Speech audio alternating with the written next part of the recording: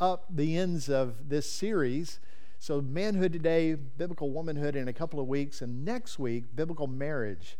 I'm really excited about that opportunity that we have to look into that. I'm in a relationship with a guy's name is Al, and we meet every Thursday for biblical connection in our relationship. Is a discipling relationship. We speak truths into one another by the Scripture.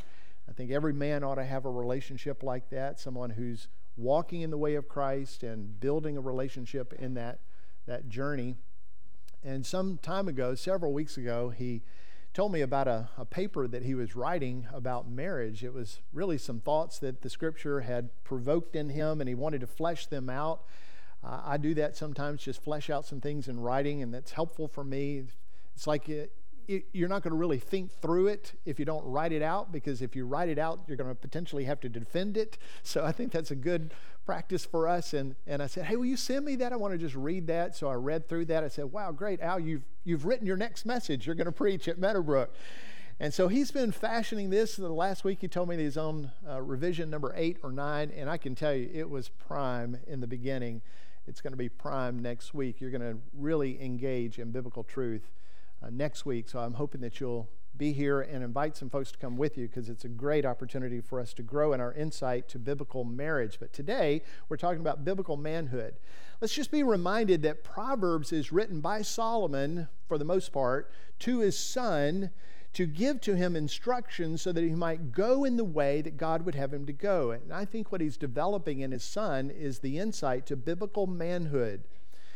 Fathers and grandfathers who are purposeful to lead their sons into biblical manhood understand this God-ordained mission. You and I have a call of God to lead young ones to the way of Christ. So if we set our parental sights on anything other than that, then we're setting our sights too low.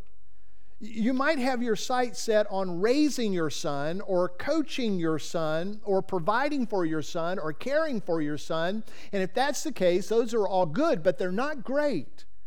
God has moved in us so that we might have passion to lead our sons and grandsons from boyhood to biblical manhood. And that's what I want to talk to you about today. So Proverbs chapter 3 is where we'll start. If you'll just go with me in your scripture, if you've got a pen or pencil handy, you might want to make some notes as we're going through, taking your handout and your Bible together. Here's what he says. This is Solomon writing, "My son, do not forget my teachings, but let your heart keep my commandments. For length of days and years of life and peace they will add to you. Let not steadfast love and faithfulness forsake you. Bind them around your neck. Write them on the tablet of your heart." And catch this, verse 4. "So you will find favor and good success in the sight of God and man." I think ultimately that's what Solomon was longing for his son. Certainly what I'm longing for as a dad, now a granddad, for my sons and grandson, is that they would find favor and success with God and with people. This is our target. This is our goal, to develop those who are younger than us with the way of God, so that they might have favor with God and with people. And that favor, of course, comes in faith. Everything that is done outside of faith is a sin, so we know that our building is towards faith. So when it comes to raising kids, the family and the church must pursue the eternal attributes and develop the character that is God-honoring and people-loving. When it comes to raising boys, parents, in particular dads, must set their sights high to develop this characteristic that is God-ordained and Christ-centered and Holy Spirit-empowered. Setting our sights too low, we will focus on those things that are temporary. And yet you and I have been called to something greater. You and I have been called to set our aim to that which is eternal. So we move within our kids and our grandkids to move them to that which is eternal. And God empowers us uniquely to do that. I would ask that we would take that and run with it. For sons, it would be to develop them into biblical manhood, daughters into biblical womanhood. What good is coaching your son to be the best athlete in Etowah County if he does not have favor with God? You'd be setting your sights too low if your child was the greatest athlete in Etowah County and you helped develop your child there. Or what is it if your son is the most disciplined of students, but he cannot relate well with people? Or what good is it if your son develops a good work ethic and has a keen business sense if his heart is not given to steadfast love?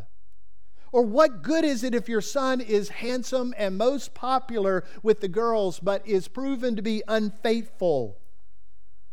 What good is it if your son is voted most likely to succeed, accepted into the greatest of colleges, given the most significant of scholarships, but is eternally rejected by the God of heaven?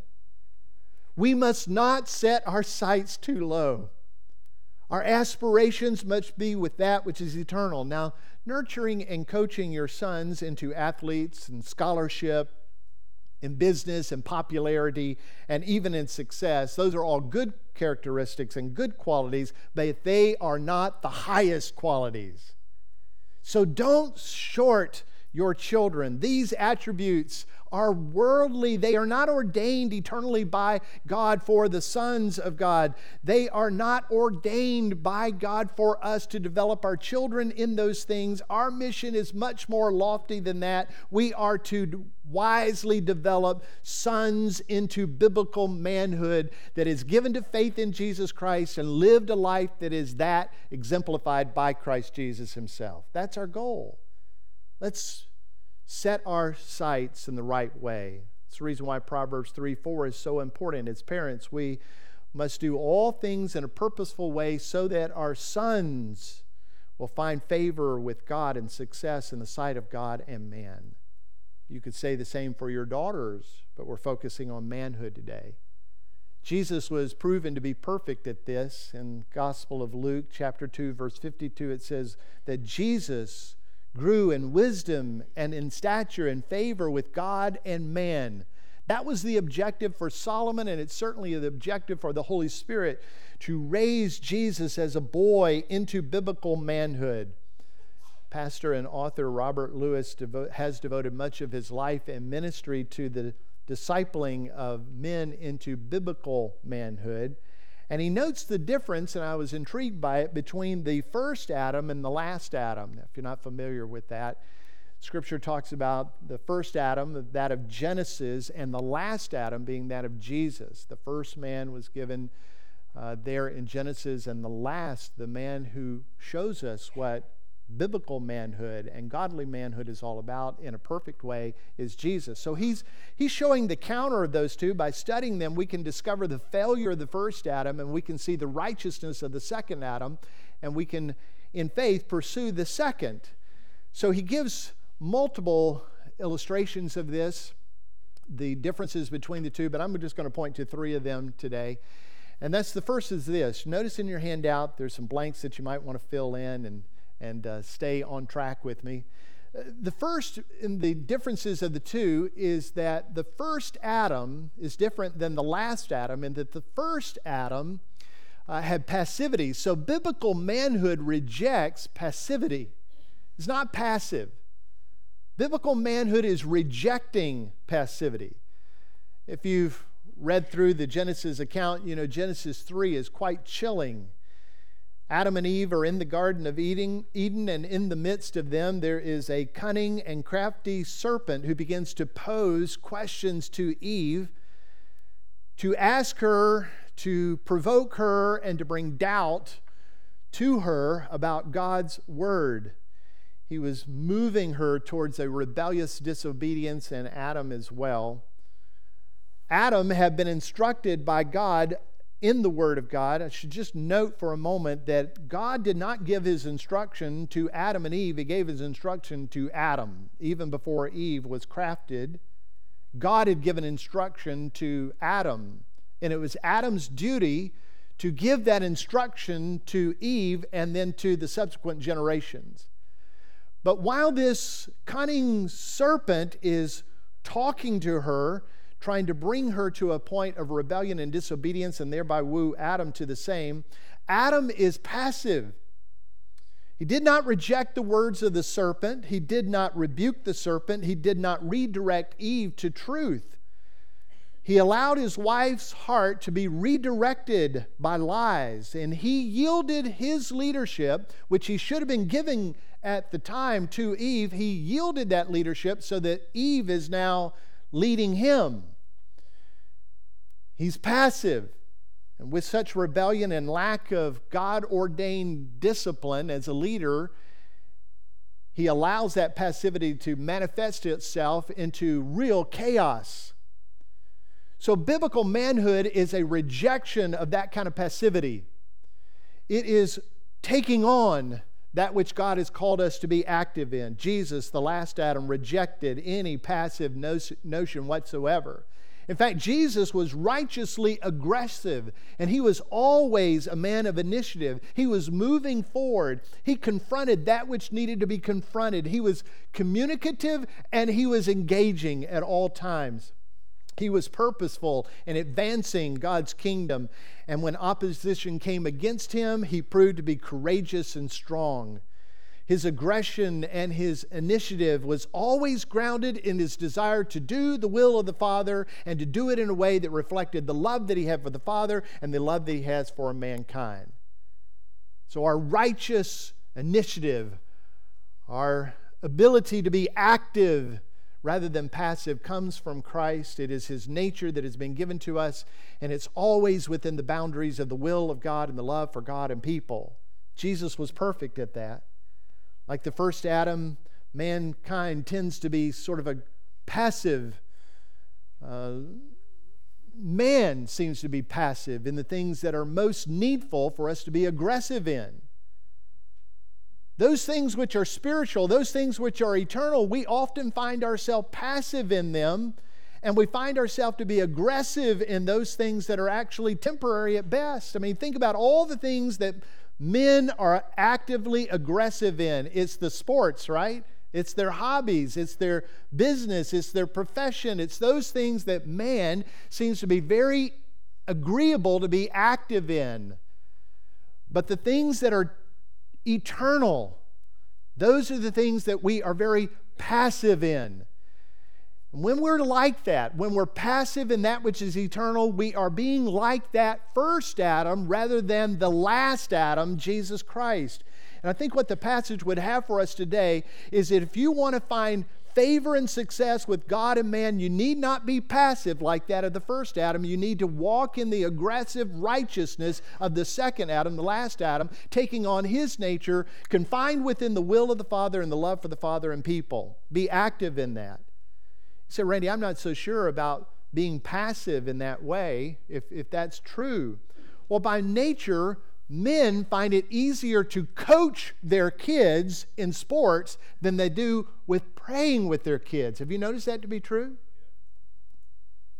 By nature, men are more comfortable talking about the events of the day that have occurred rather than praying about the day before an event occurs. We have a passivity that is uncharacteristic of being a son of God like that of Jesus. Men quite commonly are passive when it comes to leading out in spiritual things, whether it's with family, friends, or church. In biblical practices and biblical ways, we tend to take a second seat back. By nature, the nature of Adam, men are not confident and comfortable in the things that are spiritual. If I were to ask a number of people to pray today, could I ask 5 people to stand and pray today? A good number, and potentially even the first, would be that of women. Because men in the flesh of Adam have a propensity to be passive in those things that matter the most. So Jesus, the last Adam, was always aggressive in righteousness, always initiating and always moving forward regarding the righteous will of the Father, wanting to obey and pursuing that obedience. He lived and he expressed perfectly what manhood is all about in his heart, his mind, his action, his words. He was wonderfully communicating the way of manhood. And by his amazing grace, he provides that kind of means for us to live in a way that is biblical and following suit with biblical manhood. Whereas Adam led into the passivity and sin, Jesus lives with righteousness and initiative towards holiness. So I'd ask us to think about that, men. Think of ways that we have been passive that are like that of the first Adam, who's letting the enemy have his way with his deceitfulness, speaking those words of deceit into our wives, not moving forward aggressively to take God's word and lift it to our wives, not stopping for a spiritual moment to pray with our wives and consider how are we like the first Adam when Jesus has made it possible for us to be like him, the last Adam. Could I ask you to do something? Would you ask your wife today, before the sun goes down, ask her, would you like for me to pray with you? Ask her that. Gather your kids up and say to them, hey, before we put our head to the pillow, would you like Dad to read a portion of the Bible to you and pray with you? I'm pretty confident that wives and children would all say, yes, Dad. They're longing for that. But you and I have a way of being passive when it comes to that, because we're like the first Adam in our flesh, and God has made it by the Spirit of Christ that dwells within us to be like the second Adam, Jesus. But you're going to have to make an initiative towards that second Adam, that second perfect, righteous man, the God-man, Jesus Christ. And He will empower you to do that. Ask the question. They will give you the permission and walk forward in that. Reject passivity. Secondly, biblical manhood accepts responsibility. Lewis points out that Adam rejected responsibility in three key areas of his life. That was, he rejected the will of God to obey. Adam rejected the work that God instructed him to do. And Adam rejected the notion, this woman that God wanted him to love. He failed to love her as he was called to love her and protect her. So sons and fathers must learn to accept the responsibility that God has given to them, consider God's will, and be active in moving forward to advance the will of God. Pursue it with faith and walk in obedience to the will of God. Consider the biblical instructions that God has given to us and walk by faith in those instructions. You say, well, I don't know that I can do that. The Spirit of God will empower you to do that. I don't know that I understand all the instructions of God. The Spirit of God will teach you the instructions of God. This church will encourage you in the way of God. So do the will of God, seek the way of God, the instructions of God, and then love the wife that God has given to you. Love the woman that God has given to you. Biblical manhood pursues that woman. As the Bible says, the woman of your youth. In other words, the one that you linked in a covenant relationship, stick with her and love her as God wants you to love her all the way through your lives. As long as you're living together, stay with her. The biblical man pursues the wife of his youth, loving her, caring for her emotionally, physically, spiritually, supporting her, and sacrificing for her. Listen, a man who honors God honors his wife. You cannot honor God and not honor your wife. The biblical man honors God and he honors his wife. He is not a burden to her. He is a helper to her. He doesn't tear her down. He builds her up. He does not make her serve him. He is serving her in love. That's the honorable way of living unto the Lord. So if you're single or you're too young to be married, the Lord will provide a woman for you unless He is calling you to singleness. And if He's calling you to singleness, it's because He wants you to be a pursuant of the kingdom of God, singularly minded to the kingdom of God. And in that way, if you're called to that, then He will reward you for your faithfulness to that call. But for the majority of us, we're called in marriage. May the Lord find us faithful to love that woman He has given to us. Jesus accepted the pursuit of the responsibilities that God had given Him. Jesus says this, I have come down from heaven not to do my will, but the will of Him who sent me. So a biblical man is in pursuit of the will of God. And it's not just in pursuit of God, but it's living unto the glory of God. In fact, as Jesus is wrapping up his ministry here on earth, he says to the Father, I have glorified you on earth, having accomplished the work that you gave me to do. So he's obeying the instruction of God. He's doing the will of God. And though he was single, Jesus had a singular love for what he would call his bride, the church of Jesus Christ. In fact, Paul, in reference to a man and woman, says that we ought to love our wives like Christ loved the church. In fact, he loved the church so much, as Ephesians 5 says, that Jesus gave up himself for her. So a biblical man is this man. He knows the instruction of God and he obeys the instruction. He knows the will of God. He walks in the will of God by faith, and he loves the woman that God has given to him, and he does so in a way that is honorable and pleasing to the Lord and to her. Jesus is perfect in that, but he's not just living an example for us. He is the living way for us. That's the hope of the gospel, that we're not just looking back and saying, man, I wish I could do it like Jesus. Jesus says, I'm going to give you my life, and I'm going to empower you by my Spirit. I'll give you my instruction, and you can live in a way that is glorious unto me. Let him do that work in you, this will of God, this instruction of God, this loving the woman that God has given to you. And then number 3, biblical manhood leads courageously. Biblical manhood leads courageously. I can't help but visualize what was happening in the garden as the serpent had come to Eve. When Eve needed her husband the most, there in the presence of evil, listening to words that are deceiving and being tempted to rebel against God, Adam fails to lead her. If you're not praying with your wife, if you're not leading her to Scripture, you're failing to lead her. And the Bible says, lead courageously. Now, every man in here has an awkwardness if he's not leading his wife in that way. And I understand. I had lived many of the years of my marriage, even as a minister of the gospel of Jesus Christ, without being purposeful to pray with and over my wife. And you will go through a period of awkwardness when you begin that, but it's worth the week of challenge, because after that, it is absolutely glorious. Kay and I were in a discipling relationship with a few couples, and we would meet once a week in our house, and we'd just talk through the Scripture and try to challenge each other to walk in the way of Christ that is given to us by the Spirit. And I challenged those people who were in my discipleship group to begin the practice of praying as a spouse, and that the husband should take the step and lead in that way. And one of those guys circled back to me. He said, man, my marriage is revolutionized. My marriage is forever changed. I cannot believe the power of praying with my wife. I was having lunch a couple of weeks ago with another gentleman, and he was sitting down with me. He's a man now that's an amazing model. He prays with his wife individually. He reads the Bible with his sons and prays over them. And he said, Randy, my life, my family life is forever changed.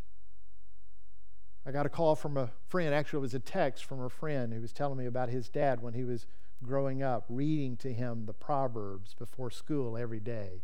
He didn't think of it much as a teenager, but now that he's a dad of a teenager who practices the same thing of reading the Proverbs with his son, he recognizes the impact that makes. And even though he might have some doubts if his son is even listening, he knows that God's word does not return void any more than that deposits were void in him. I'm telling you, it makes a difference. You say, well, how do I start? Start this way. Ask your wife, would you like for me to pray with you today? Would you like for me to do that every day? When can we do that? For Kay and me, it's before I head out to the office. We're sitting down at the table together. We're holding hands together, having read God's word, and we're praying together. I'm leading the prayer for us to be in the way of Christ that day. It's awesome. We ought to all be courageous in that leadership. Jesus was proven to be courageous in that way because he was constantly for this courageous leadership. He's wondrous at that. In fact, if you read through the gospel accounts, you'll find the courageous leadership of Christ over and over and over. Mark's first words that are written as being from the mouth of Christ is his leadership. He recognizes that people are distant from God, they're removed from God, they're counter to the holy way of God, and there's no way they're going to be in relationship with God. You can't have holiness and sin in the same presence.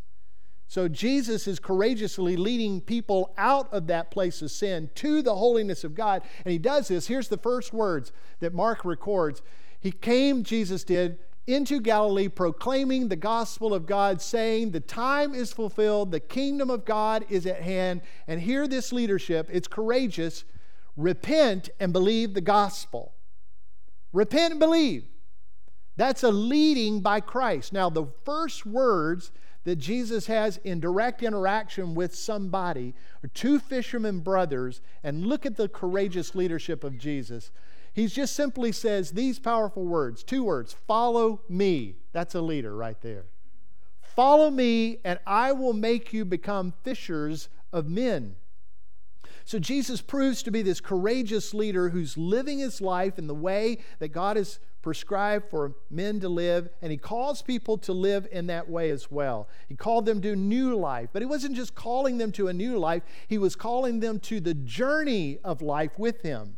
He certainly was the way of that life, and he lived that life with them, and he provided for them abundantly in that life. He does the same for you and me. But you need to know it takes courage to do that, because that kind of leadership is going to cost you.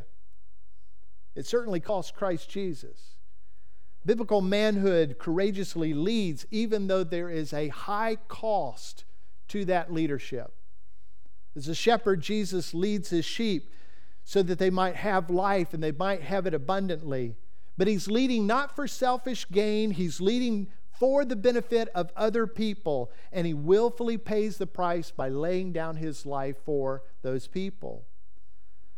Voddie Baucham, who's a pretty prominent preacher in our day, notes that the culture around us identifies manhood differently than the Bible. The culture around us identifies manhood with 3 B's: the ball field, the billfold, and the bedroom. And when Voddie mentioned that, I thought immediately, there's a conquest in every one of those. There's a conquest for the ball field. Who's going to win? Who's going to be victorious? There's a conquest in the billfold. How much can I have? How much can I amass? And there's a conquest in the bedroom. Who can I experience, and what will the experience be like? In all those ways, there's consumerism, consuming ego, consuming prowess, consuming stuff. And Jesus in biblical manhood was never a consumer like that. Jesus was a giver. Just constantly giving, constantly leading people to the betterment, constantly drawing people to himself. Biblical manhood leads the family, friends, and the church courageously, as well as loving God and loving people wondrously, regardless of the cost. So men, if you're alive in Jesus Christ and the Holy Spirit is within you, he is guiding you to love God and love others at all costs. And he's calling out for us to live out biblical manhood by rejecting passivity, by accepting responsibility, and leading courageously. If you have sons and you have grandsons, or you relate to boys in some way in this younger generation or even in your own generation, then you have an ordained model by which you should live by. That is the Lord Jesus Christ. Lead the younger ones to the way of Christ. Equip them in the way of Christ to be biblically men. Lead boys into biblical manhood. Now let me just say, you can do this by God's grace. You can do it. You might say, well, hey, my life is far gone. I have fewer years ahead of me than I have behind me. I don't know that it would make a difference right now. Let me tell you, wherever you are, whoever you're connected with, biblical manhood will make a difference, not just in you, but in the people around you. You can do this by the grace of God. You won't do it in your own strength. You won't do it in your own power. But by God's grace through Christ Jesus, he will transform you. That's the hope of the gospel. That's the way of the gospel. That we just trust Christ and His Word. We confess where we have failed in it. We repent that it's changed the way we think about it. And with faith, we walk in the way of Christ, knowing that He empowers us to do what that in which He has called us to do. You can do this. So I don't know about the manliness. Listen, whether you played football, marched in the band, or cheered in the stands, God wants you to be fully a biblical man with the working of the Holy Spirit in you, with the power of the Word that has been given to you, and with your sight set on what is above. God says, I'll empower you to do this. I'm calling you to it, and I'm empowering you to it. Whether you are a have-not, or a have, or possess somewhere in between, God is affording you the opportunity for biblical manhood. Whether you are loved, whether you are unloved, or you have yet to be loved, God's heart is given to you so that you might walk in biblical manhood. If you have blown it, which the majority of us have blown it, the wonder of the gospel is God resets our heart. He takes all that and nails it to the cross of Calvary, and He gives us a new life, a resurrected, powerful life, that we might walk in the way of Christ. God will reset you today. Are you willing for Him to do that kind of work? Are you agreeable to that kind of work? Are you willing to reject passivity? Are you willing to accept the responsibility as a man? And are you willful to move forward in this way that God has instructed you to, leading out courageously? I would say that what we ought to do for all of us is confess where we have failed and accept the working of Christ in our life. Now, maybe you need to go to someone. Maybe it's you need to go to your wife and say to her, hey, like Adam, I have failed to meet your spiritual needs. Like Adam, when the world was speaking lies and deceit into you, I didn't stand up for you. Like Adam, I've been passive in spiritually leading you to the Word of God. But if you'll allow me, I'll walk in faith in that leadership. Make your confession. Maybe you need to go to your kids and say, hey, Dad hasn't been leading you in the way that Christ would want me to lead you. Will you forgive me of that? And will you allow me the opportunity to lead you in the way of God's Word and in prayer? Maybe they'll receive that. Maybe they won't receive that. The obligation has already been met by you making confession and moving forward in the way of Christ. I'm guessing that the majority of the people in this room will be well received, and your life will be charting differently from this point forward. Men should pursue biblical manhood and be the model for sons and daughters. Model for daughters, because daughters need to know what kind of man they ought to be pursuing in life and marriage one day. Sons ought to be looking for the opportunity to develop in spiritual mindedness, aspire to be a biblical man. Young women considering who it is that they're in pursuit of in their life, who they're allowing to be in relationship with. Is it a biblical young man? Wives praying for and nurturing sons and grandsons to Christ-honoring manhood. May we all move in that direction, and may Christ be honored in our desire to serve Him in such a way. Help us, Lord, I pray.